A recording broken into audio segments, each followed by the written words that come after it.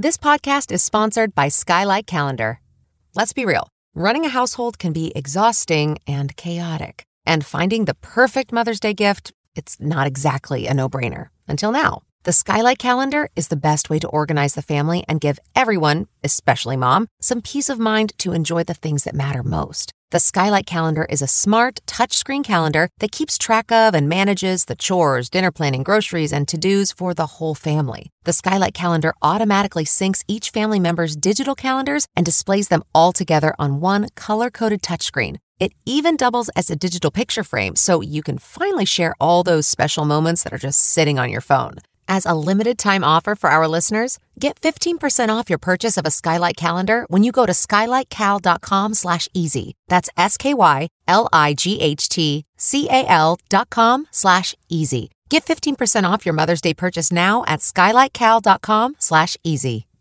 Join us as we discuss the debate surrounding the proposed designation of the term profound autism in the DSM and its potential impact to the autistic community. Welcome to Embracing Autism, a podcast for parents of autistic children seeking advice and support while spreading awareness and acceptance of autism spectrum disorder. I'm Leah. And I'm Matt. And each week we will discuss our journey with autism and talk about how to embrace your child's individuality while providing guidance, tips, resources, and sharing our personal stories. This is Embracing Autism.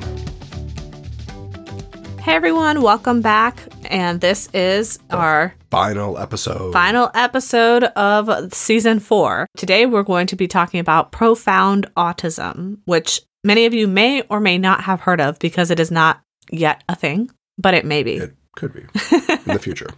Right. If you haven't heard about it yet, The Lancet recently published a special report. I think this was by the Lancet Commission, Clinical Research in Autism. And the report basically introduced the term profound autism, which has now been taken by a storm in terms of the fact that everybody on the internet is talking about it now. You will see a lot of people on social media posting questions and talking about profound autism, what it is. It was a term that was proposed to describe people who are likely to require a high level of support and that this high level of support would be needed for their entire lives. So this would be people who we would consider now on the quote unquote lower functioning end of the spectrum or the high support needs end of the spectrum. So they specifically are targeting those who basically need 24/7 care, those who cannot advocate for themselves or speak up for themselves. And these would be the ones who are minimally verbal or non-verbal. Essentially what they were saying is we feel like there is a need to create, this identifier or this designated term in the DSM. And the DSM is basically the Bible for diagnosing mental illnesses and disabilities and things like that. Currently, the DSM switched to basically our most recent one, removing Asperger's. So they combined all Asperger's and I think it was PPD-NOS. I always forget the letters in that one. I can't remember the order of the letters. Yes. But they basically took out all these different ones that they had before and combined them all into autism spectrum disorder. So right now, with the current DSM, if you fall under any of those categories, you by default get an autism spectrum disorder diagnosis. And what they're saying is that basically they kind of want to revert back to what we had, except instead of going to Asperger's for those who are on the higher functioning end, they want to add the label of profound autism for those who are on the lower functioning end. So that's basically the debate here. A lot of parents that I've seen on the internet are staunch advocates for this because they see it as a way to be able to get their children the more support than what they're getting right now because of, all these long wait lists and therapies and everything. But there's a lot of other people who are kind of against it for other reasons in the sense that it's kind of doing the same thing that the label Asperger's had done before. Right. So I guess the question is, this kind of ties in, I think, to kind of the insurance companies. This kind of kicks off as far as how would they perceive profound autism versus, what would they call the other version of autism? Just autism or not even? My biggest concern is the insurance companies. I understand completely where this argument is coming from with profound autism, in that there's a lot of parents who have children who do need this intensive 24/7 care. And the lifespan of those children, or those adult children who are on that side of the spectrum, does not tend to be as long as those who are on the higher functioning end. There tends to be more issues with like self-injurious behaviors. There tend to be more problems with accessibility. Like they tend to need more accessibility devices, communication devices, and things like that. So I understand that those on the higher support needs need more support. And so that makes sense to me. My concern, though, is not about not allowing them access to those supports. My concern is more about how we go about getting them access to those supports. My biggest fear would essentially be that if we do designate profound autism in the new DSM, insurance companies tend to play kind of like... Well, they want to turn a profit. Yeah, like their business. They kind of play dirty. And so my concern is that if we put the higher functioning autistic kiddos, or mid to higher functioning autistic kiddos, which comprises anywhere between like 60 to 80% of autistic diagnoses, that they would then lose access to the therapies, because once you say this is profound autism, this is like quote unquote serious autism, the insurance companies would see that as all these other types of autism aren't serious, therefore they don't require any therapies, they don't require any coverage. We're going to be like, sorry, unless you have profound autism, we don't feel like you need this therapy. And I'm really concerned about that, because it's not like that's an accurate assessment. The insurance companies probably don't even really believe that, but they're going to say it just to try to make a buck or two. Well, even the situation that we ran into with our oldest daughter, she needed physical therapy. So she was going through the physical therapist. And I think because of the institution we were going through, they only allowed for 12 or 16 sessions before they basically said, oh, okay, your time is up. Because it was rehabilitative. So she basically had to go to physical therapy directly due to the fact that she's autistic, because she couldn't walk. Right. No, she literally couldn't walk. She couldn't even crawl. She'd take a step and then fall, right. Yeah. And so she's also hypotonic, and these are comorbidities with autism spectrum disorder. These are directly due to the fact that she has autism. And our physical therapist clinic was not a designated autism center. It was just a normal pediatric clinic. And because of that, we were not allowed to have anything beyond the 12 sessions, because they basically were like, no, even though she needs this therapy, even though we have doctors telling us that she needs this and she was referred, and even though she has the diagnosis of autism, because it is not done in the proper way, like they're not going to offer her or allow her to have that therapy. And that basically was a big deal, because this is basically saying she's not allowed to learn how to walk. Right. She's able to work with our services up to 12 or 16 sessions. And then from there, it's kind of like best of luck to you. So my fear is, I understand with the center that she was going through for that, but what's to say that like an insurance company can't do the same thing, basically treat it very similar, where you have limited sessions unless they fall under this new category. And I mean, we still could have put her in the physical therapy, but they were telling us your insurance wouldn't kick in. Yeah, we'd have to pay out of pocket. You'd be paying hundreds of dollars per hour just for the services. I mean, unless you're making tons and tons of money, I mean, you can't fund that.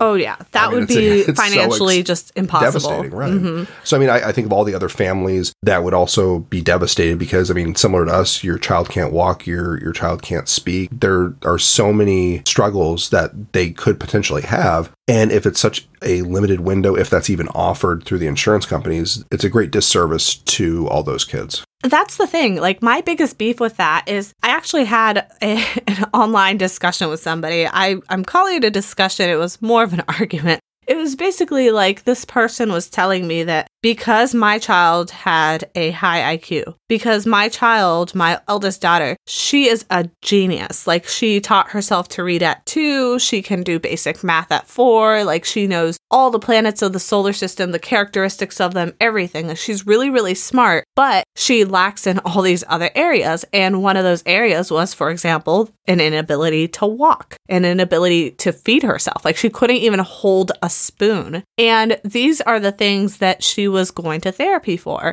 And the person was telling me that just because she has a high IQ, that automatically basically kicks her out of the quote unquote lower functioning category because she has a high IQ. And so this person was essentially telling me like, well, just because she has a high IQ, she doesn't deserve any of these therapies because there's other kids who need it more. And I feel like that's not really fair because we're basically saying if somebody is blessed to have a high IQ, then that's all that matters. It doesn't matter if they can't eat. It doesn't matter if they can't walk. It doesn't matter if they can't talk. None of that matters because they have a high IQ, which automatically disqualifies them from being on a lower functioning end. And I feel like that's a huge disservice to a huge chunk, which again, the number was like 60 to 80% of autistic diagnoses. Well, the other thing is it also divides up the community at large because you're no longer advocating for autism resources. You're basically othering the other side, basically saying like, oh, your child isn't as severe as mine, therefore you should not have any services whatsoever and best of luck to you, but I'm going to take everything. And it's not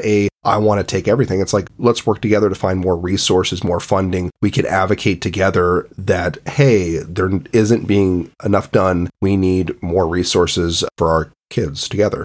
Yeah, I feel like the approach here is not the best one. I agree with the reasoning behind the approach. So I do agree that a lot of autistic people are being left behind. I feel like there's not enough support out there. I've read lots of stories of parents who've had no other choice but to just like abandon their child in like a church or something like that in hopes that somebody could give them the help that they need. There's been parents who've dropped their kids off in the ER and just left, and they basically are like, I don't know what else to do. I can't get Medicaid. I can't get any assistance. I can't get a nurse. Like, I can't get anything to help them with their self-injurious behavior. They're like violent. I don't know what to do. This is my last resort to make sure that they're in a safe place where they're not going to hurt themselves. And I understand that desperation. I can totally see how that is a big issue, and this is something that definitely needs to be addressed. I also feel like we definitely need to fight for those children's right or adults, because they may be even adults who are living with their parents at that point. The way to address that is not by othering people who don't fall into that category. Because I think the natural consequence of implementing profound autism is that what we're going to do is essentially take resources from those who don't classify as profound autism to then give it to only those who classify as profound autism. And while I think that the people who are under that category will be happy and will definitely benefit from that, I think it's at the expense of those who are no longer going to qualify for that. And I don't feel like that's essentially fair. I also don't feel like that's a considerate way to go about this. I think that there has to be a better way where we can tackle this and get everybody the help they need. Right. And we don't believe that it should go the other way either, where, we should be like our kids should have all the services that we're requesting and no wait lists or any of that. And the other side shouldn't get any service. Like we're not saying that either. It all depends on, I guess, your outward perspective as far as almost kind of a sense of humanity, like finding like a common goal, a common struggle, a home that you kind of work with one another. And I think, honestly, that's what the autism diagnosis did. It gave everybody in that category a common ground of something that we can all advocate for together. Like if you're on the higher needs or lower needs end, we are all on this spectrum here, and we're fighting for this right to have the treatment that you deserve, the accommodations that you deserve, the humanity and respect that you deserve. I guess the perspective is either an outreaching one where kind of like you, okay, we started kind of the Autism Wish trying to provide any type of knowledge or tips or anything we can to anyone who's willing to listen. Or it could be kind of an inward focus where it's kind of like, I want all resource everything. I guess I like the approach where try and help your fellow man versus just kind of taking whatever you're able to get. Yeah, but at the same time, like I can understand that urge, because when we first got our children's diagnoses, the first instinct that I had as a mother was, what can I do? What are all the things I can do to try to help them out? What are the therapies I can get them? What are the grants I can get them? Every single accommodation, everything that I could find to help my child, because I need them to live as comfortable of a life as possible. I need them to be able to live as independently as they possibly can, as happy as they possibly can. So as like a mother, we naturally and instinctively want to fight for our children to have access to all the things that their peers have access to. So I totally understand that, and I don't disagree with that at all. I just think about like, at what cost? that's the thing that lingers in my mind. It's like, at what cost are we basically advocating for some of these things? Is the cost of that we have to take the piece of bread from the other kid to feed this kid? And I just feel like that's where I feel like there's a little bit of a immoral black and white grayness, fuzziness for me, because I don't feel like we should take the bread from one kid to feed another. If we were saying, well, this kid's hungrier, so therefore I have the right to take this bread from the other kid who's less hungry, who's still hungry but less hungry, take that bread and then give it to my kid who's hungrier. And to me, I'm like, well, that's still immoral. You're still taking bread from a hungry kid to feed your own kid. Why can't we just find a way to bake more bread? Why can't we find a way to grow more wheat? Why can't we find a way to produce more grain? That's what I think real advocacy is supposed to aim towards. Right. And I mean, I think of kind of the discussion we had, what was it, the IRL? Yeah. I forget her name. Is Summer? Was it that one? No, the wagon. Oh, Adele. Adele. Yeah. So I think back to the discussion you had with her where she kind of shifted over and trying to do more good for the community as well, kind of opening up or starting as a DME to kind of get these products out to help these families who are struggling. So I mean, kind of pushing a little bit further and I think kind of putting in an extra effort. Yeah. So while you are in kind of a rough patch, kind of saying, okay, how can I possibly get everything I need for my kid? There are these resources kind of out there. You just have to kind of find them. Yeah. And then, I mean, look what we did. Like, we struggled to find resources for our kid, which to me, this is another indicator as to why I'm not a huge fan of the whole profound autism thing. And again, it's not because of the meaning and intention behind it. I 100% agree with that. It's because I have a really, really strong suspicion of how insurance companies are going to spin this. And I don't trust insurance companies. I don't think they have our kids' best intent in mind. I think they just have money in mind. And because that is often the case, I think they're just going to take this as an opportunity to basically be like, well, this 80% of the population doesn't need any accommodations then. They don't need us to cover their therapies. Right. They no longer have autism, essentially, because exactly. they're not under that umbrella. Therefore, okay, sure, they might have other delays, but it doesn't fall under that category. Therefore, it could be something else that they're struggling with. Yeah. And you see that with other disabilities that are like other developmental disabilities. You see that with things like ADHD or other things that might be more severe, because there are cases that are really quite severe that do hinder your ability to succeed or pursue life as an individual because it handicaps you so much. And, you know, those are disabilities that essentially get neglected by insurance companies. You can't really do much for them. And like, that's my concern, is that people basically be like, oh, if you are not considered profound autistic, then you're basically in the same category as like ADHD or OCD. And we already have people talking about this because of that MRI study that came out recently, where they were showing about the brain activity of those with quote unquote higher functioning autism and showing how they tend to have a pattern that's similar to ADHD or OCD as opposed to those with lower functioning autism. And so that's like a big red flag to me, as I see the pieces of the puzzle being put together here, and I see them coming up with this profound autism, and then they come up with this study that's like, oh, look, this brain isn't even like autism. It's more like ADHD and OCD. But guess what? ADHD and OCD is not accommodated. Like, it barely is in schools, but you don't get any insurance coverage for any of that. And the therapy needs aren't just going to disappear because you change the label. Right. In schools, it might be, okay, you get extended testing time. Okay, we won't put you next to a window. And that's that base. I mean, that's basically, what they're obligated to necessarily do, because at the end of the day, okay, you don't have any type of medical label. So right. Why does it fall to us then? Right, exactly. And like, that's basically my fear. The insurance companies that we've had to work with have been so sneaky about trying everything to make sure that our kids don't get coverage. So I've just been kind of sensitive about that issue because I worry about kids who are going to fall through the cracks. And I do understand that there's already kids falling through the cracks, especially on the other end. But I feel like there has to be a way where we could come together as a community. I really, really, really think that the better solution would be that all of us together, united under the same cause, all of us are fighting for our kids to have the same thing. We all want our kids to have a higher quality of life. We all want our kids to be able to be healthy and happy. We want the best for our children. And I think that that's completely the same across the entire spectrum. So I feel like if we can just join forces and continue to advocate and see if we can get more legislation pushed, see if we can get more care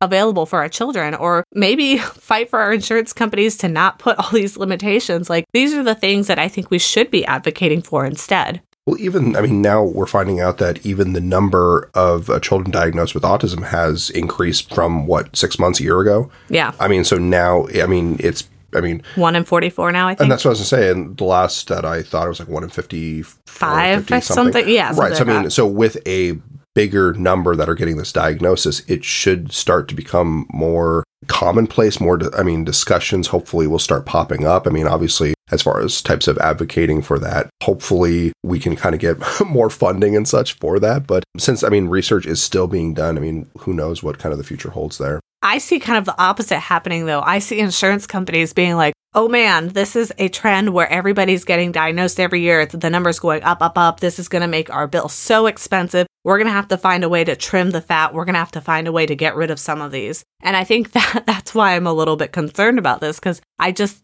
feel like insurance companies are going to see that. They're going to see the trend of more and more people being diagnosed. And they're going to be like, okay, we can't afford to give all these people the therapy that they need. What can we do to cut some people out? And I feel like that's one of the things they'll do. They'll be like, oh, okay, well, if we say that there's profound autism and that makes up between like 18 to 40 something % of the autistic population, then we can just cover that. And that'll cut our net loss by like 50%. And then they're just going to cut those people off. I'm not saying I have a magic ball, like I can't see the future, but that's just kind of like my fear and concern based off of what insurance companies have done in the past. Right. So with that being said, I'm not sure how to, proceed. Yeah, I guess we'll have to see how things go in the next year or two and see if they're shifting more in that direction. And yeah. In the meantime, we're just kind of like sitting and observing and seeing what happens. Well, there's nothing. There's not a whole lot. We can advocate and such, but besides that, you're kind of at the mercy of all these larger corporations a little bit. That's where I feel like we can make a change. That's why things don't happen, because there aren't more people that are joining forces. And instead of all of us, joining forces on the internet, which many of us do, how many Facebook pages do you see that are autism parents that have like 20,000 members? If just a fraction of those 20,000 people joined forces and showed up, I feel like we could make an impact. So I think it's just a matter of trying to stop the infighting and figure out that, hey, we're all on the same page here. We're all on the same team and we're all fighting for the same thing. I think the infighting is kind of one of the things that hurts us because we focus more on othering each other for what level our kid is on rather than focusing on the things that we have in common and the fact that we primarily actually have more in common than we have different. If we as parents and as a society and as autism advocates just joined forces and saw the good and the things that we had in common and directed our frustration towards the people who can change things for us rather than towards each other, I think we'd be able to make a lot more impact.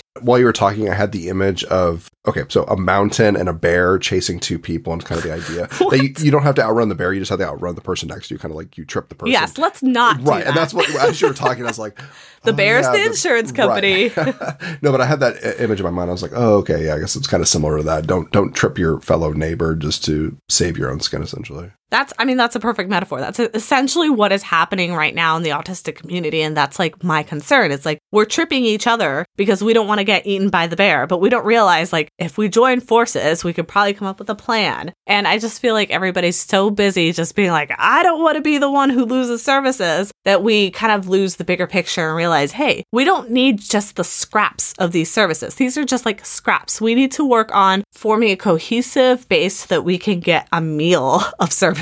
Like these kids need more than scraps. That's pretty much our thoughts on this. I know that this is a very touchy topic with many people right now because it is very recent in the news. And I don't know if you've seen anything in the dads group talking about it at all. Really, no, there hasn't been much conversation on it. So really? No, it's been pretty quiet. That's interesting. I guess the moms are all fired up. I find out through you, and then I'm like, oh, okay, I guess this is a thing. Yeah, the moms are really fired up about it. And again, I totally understand. I just feel like we've got to find a way to work on this together. I think we need to join forces rather than, tear each other down. No, I agree. I think that's a great way to end.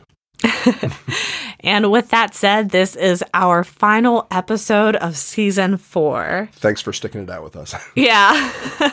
Especially this season. It's been tough because it's all been about work that we got to do. And I know that's not the funnest thing to talk about. But I really appreciate you guys sticking around. And if you haven't yet, please go to our Facebook page at Autism Wish and check out our IRL videos. We have a video streaming series that we do where we interview people in the autism community, and you can see those there. We will include some audio in these series too, but those will always be delayed when they're in here. You can catch them live if you follow our Facebook page at Autism Wish. Also, if you haven't already, join our email list. If you go to our website, www.autismwish.org, go to the homepage and scroll down to the middle of the page, submit your email address there, particularly if you're somebody in the United States. We have our United States-based gifting program, and we send announcements for when those gifting opportunities open for kiddos. So if you want to know about that, just join us there. And we will come back soon with a new season. Yes.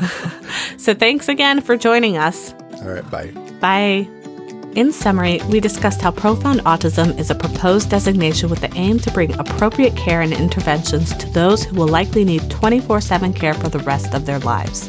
While we empathize and agree that more needs to be done to help those with high support needs, we also note that dividing the spectrum and designating the profound autism label may have an adverse impact on the remaining 60 to 80% of the autistic population who would not be considered profoundly autistic. Instead, we know a better course of action could be to join forces together and advocate for more supports across the spectrum rather than picking and choosing the most deserving. Tune in next week as we bring you the audio from another episode of our new video series, Embracing Autism IRL. In this episode, we meet with Kate Salade, an autistic adult and ABA practitioner, as well as the owner of Behavioral Foundation Centers, to discuss her unique perspective on this controversial topic. In this interview, we discuss questions such as, what exactly is ABA therapy? What should parents who are on the fence about ABA consider? What's something you think people misunderstand about ABA therapy? And what do you feel, if any, is the biggest challenge you face as an autistic adult and ABA practitioner? This is Embracing Autism.